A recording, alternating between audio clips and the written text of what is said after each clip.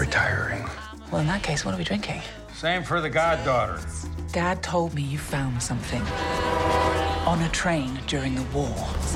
A dial that could change the course of history. Why are you chasing the thing that drove your father crazy?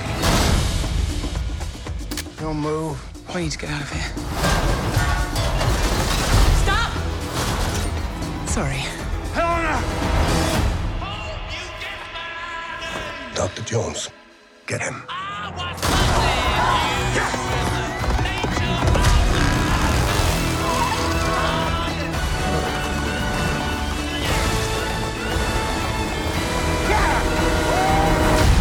Hitler made mistakes, and with this, I will correct them all.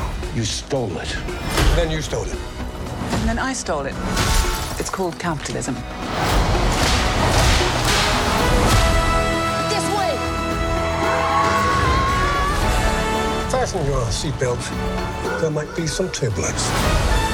You've taken your chances, made your mistakes,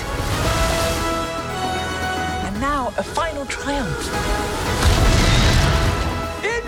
Give him hell, Indiana Jones! A few times in my life, I've seen things. I've been tortured with voodoo. Been shot 9 times, including once by your father. Sorry! But I've been looking for this all my life.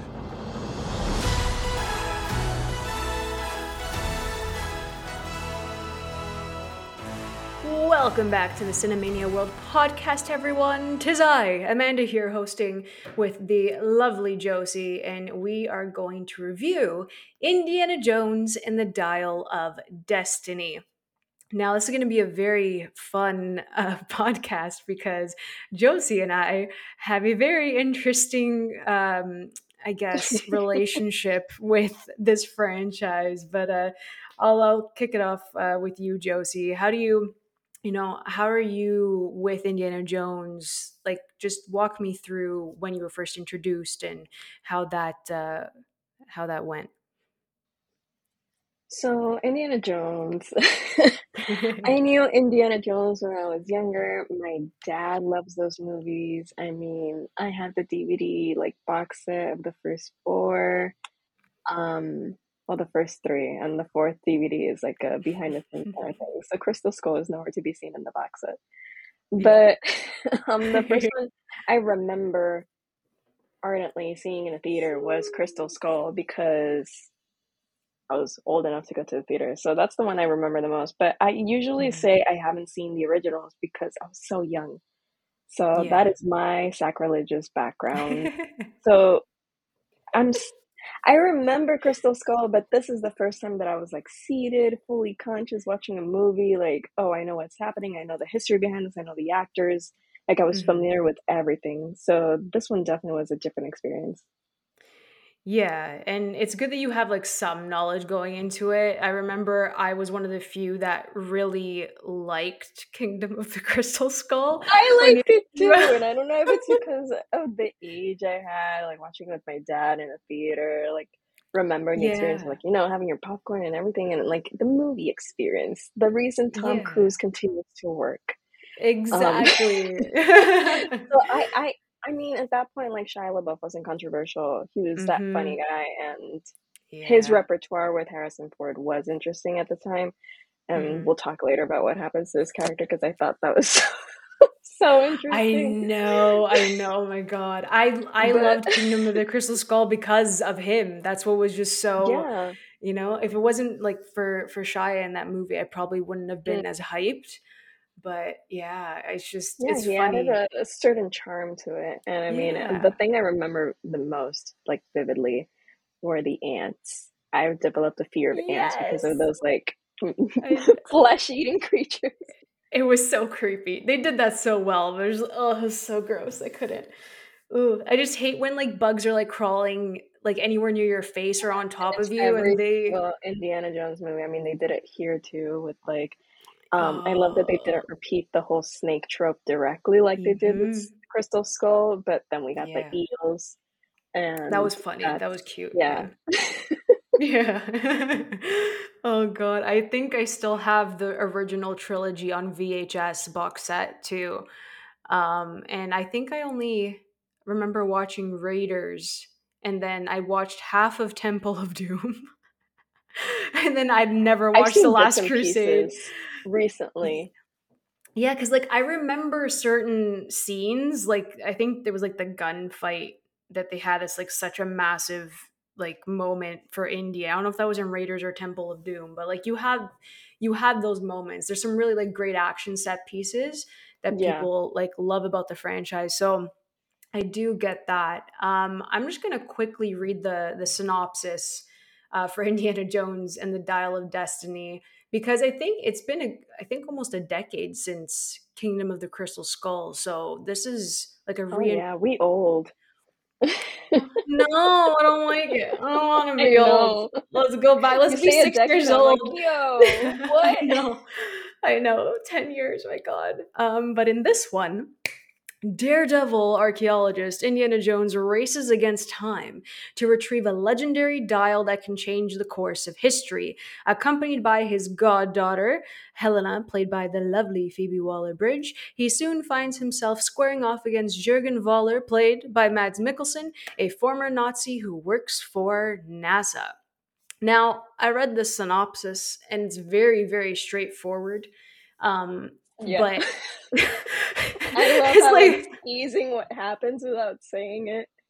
right, and it's like it's so straightforward, but I felt like the movie, I don't want to get into the bad stuff, but well, I guess we'll it felt different than the synopsis. That's all I'm gonna say. But we can go into the stuff that we liked, Josie, because I remember seeing the tweet that you sent out, like your social reaction, and it was a vibe for you, and you really enjoyed watching it. I So did let me know vibe. what worked for you. Good vibe, yeah. What worked for you? I think for me, it was it was a press screening, but I was able to bring my friend Liliana with me. So we were like sitting in the back, like our energy is those two Muppets that like sit at the balcony, those old men Muppets. I love They're it. just laughing at everything. That's our energy. So we were in the back, we didn't take it too seriously. I think was my saving grace. I also just going into it as if it were my first time seeing an Indiana Jones movie, and just it's easier, I guess, to be awestruck by all the grandeur of it all. But Yeah. we just had fun. We didn't take it too seriously. I thought because he's talked about it in interviews, so the de-aging, it wasn't jarring to me. I didn't mind it because especially it was a night scene, which I thought was very smart of them. So those aspects I did enjoy. I love how dynamic he was. Like you can tell that he loves the character. So I felt that was coming through the screen. I went into this movie fully wanting to see it because of Phoebe Waller-Bridge. So I loved her in you this love too. her. Yeah, I enjoyed. I do agree with some people saying that her character could have been well developed or something like that. But I think that's also a fault of Indiana Jones in terms of its female characters because it's a whole macho man kind of like franchise. So at that point, I don't think it's her fault. I think it's the writing because again, we are focusing on Indiana Jones's Last Crusade. So apart from that, just also had a lot of elements there. I like underwater shots. I love underwater sequences. I loved the interactions between the actors, and some chase scenes were really fun for me. So the spectacle of it all was enough to keep me engaged. So I think that's why it was a vibe for me. Yeah, I mean, I felt the same way. I went into it like with very low expectations. Again, like I'm not a diehard fan of Indiana Jones, but the people that are diehard fans, I can see why they maybe didn't like this. So when I watched it, it was 9:30 in the morning on a Thursday. Oh my And gosh. yeah, I was like, that press screening was at 9:30, but I did it. I did it with my big coffee. I went to go watch it, and it was fun. And I think that the action set pieces, like kudos to James Mangold, they kind of paralleled some stuff from Raiders, like the chase scenes. I'm a sucker for a good car Yeah. chase. So I think Especially the Mangold. New York scenes were so Yeah, fun. And I they think when he's on the horse in the, in the subway train, like I was Oh yeah, dying. I loved it. I think that's why I'm like 5 stars, fellas. I love the sequel. Yeah. It's smart execution, I think. You like they had a lot of fun with just different action set pieces that they could kind of pull off with Harrison Ford being the age that he is, because I think that's one of my favorite aspects too about this movie is that they acknowledge how old he is. They acknowledge how old Indy is, and that he can do certain like stunts best to his capability Yeah. at this age. But they worked that in, and I think that was smart instead of like completely neglecting the fact that maybe he can't climb a mountain or maybe he can't Yeah. do certain things, right? So And it I was like fun that. because it wasn't like making fun of him. It was just Hmm. acknowledging his limitations, but still you're able to like laugh a bit with it, especially like with Phoebe's character, like Hmm. that repertoire between the two of them when they are climbing that wall. Um, but I also, it's so funny to me that this man just stands up all shirtless, and I'm like, why are you ripped? Right? I was like, why is there a What's shirtless the scene of reason? Harrison? I'm like, who wants, like, I'm pretty sure there are a lot of people that want that now because they just have like a fascination with him. So that was You're a funny. I'm like, professor. You're about to yeah. retire. What's the need? He's like, I don't need shirts. It's my own apartment. But I like the like just the grumpy old man vibe. I thought, Uh, I mean, he does it well. Like any interview you yeah, see with very Harrison Harrison. Ford, yeah. So he low key played himself. But I like this adventure. I think like you said, Phoebe Waller Bridge brought so much to the table, and personally, I think that like Indiana Jones was, I don't want to say he took a back seat, but I felt like she really just shined in this with what she had Yeah. to work with.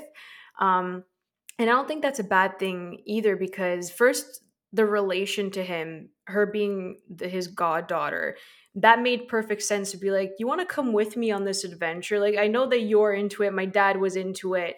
Like, let's just go one last time. And I think that I really liked that angle because they could have brought in someone random with no tie to him.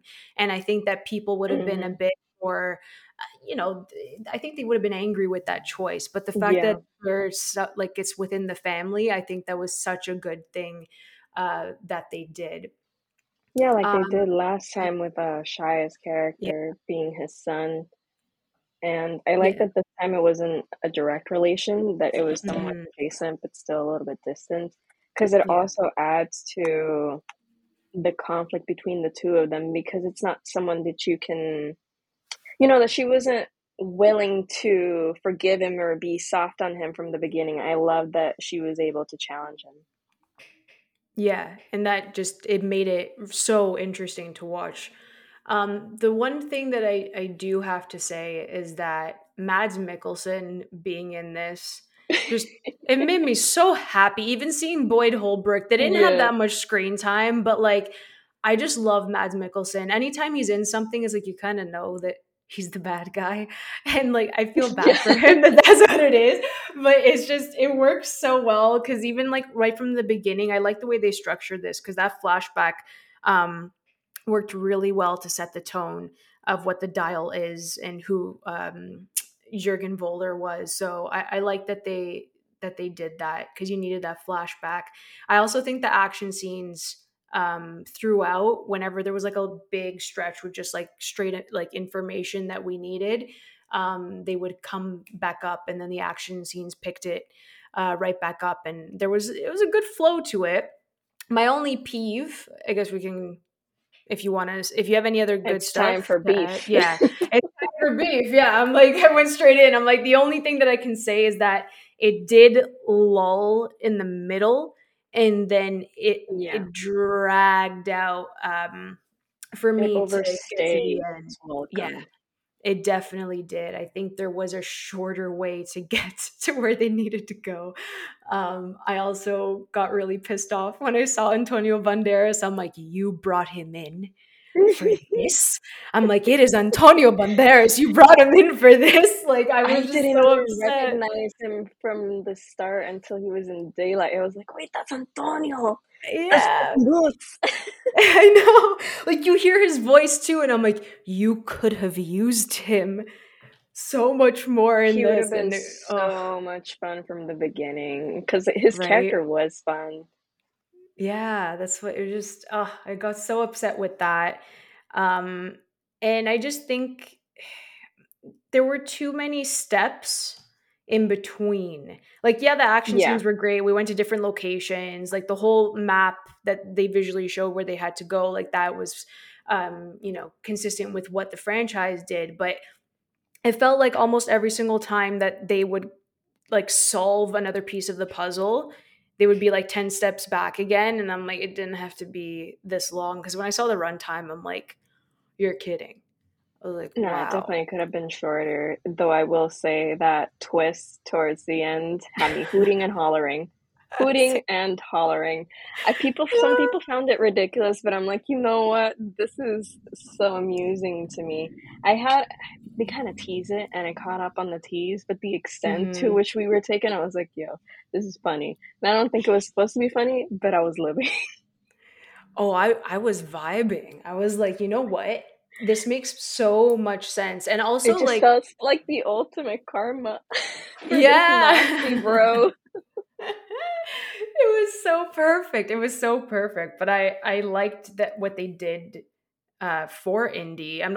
Like we can work around it without spoiling, I think. But I think that just went back to why he even started working as an archaeologist and a historian. Like it was just something that he wanted to do, and just to go like that full circle moment for him. Like even though it was just so crazy and over the top, I like that for him because he's old and he's retiring, and I thought it was a nice touch. It's a reminder of the character's core purpose, but also just a celebration of him as a character and why he exists. Yeah, exactly. That is a beautiful way to put it, Josie. We try. Like that was just amazing coming out of your mouth. I was like, yeah, girl. That's my Rotten Tomatoes blurb. I love that for you.